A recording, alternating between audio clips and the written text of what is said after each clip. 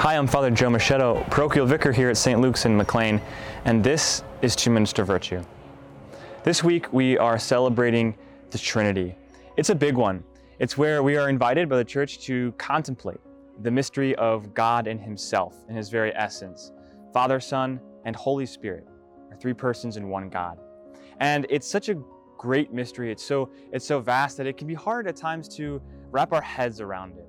And it's kind of like when we think about the earth, right? The earth is so big and we can't grab it in our arms all at one time. Not because it's not there, not because it's not intelligible, but because it's simply so big and we're so small. And this is sort of what it's like when we look into the essence of God, right? He's so infinite and there's so much of Him that our minds can't always grasp Him all at one time.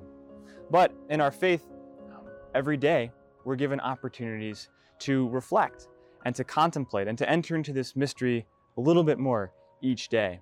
And one way we do this is by the sign of the cross, right? Every day when we say our prayers and when we go to Mass, we say in the name of the Father and of the Son and of the Holy Spirit. We're reminding ourselves of who God is. And so my challenge to you this week is to, when you say the sign of the cross, to do so intentionally, to not just sort of we do it every day, so it can be easy to sort of, Father, Son, Holy Spirit, go through it really quick. But when we do it, to do it intentionally, to do it slowly, and to meditate a little bit deeper, we should say, on the mystery of God and His infinite love and mercy in our lives. Hey neighbor, don't be a stranger. Sign up for 2 Minutes to Virtue. Here.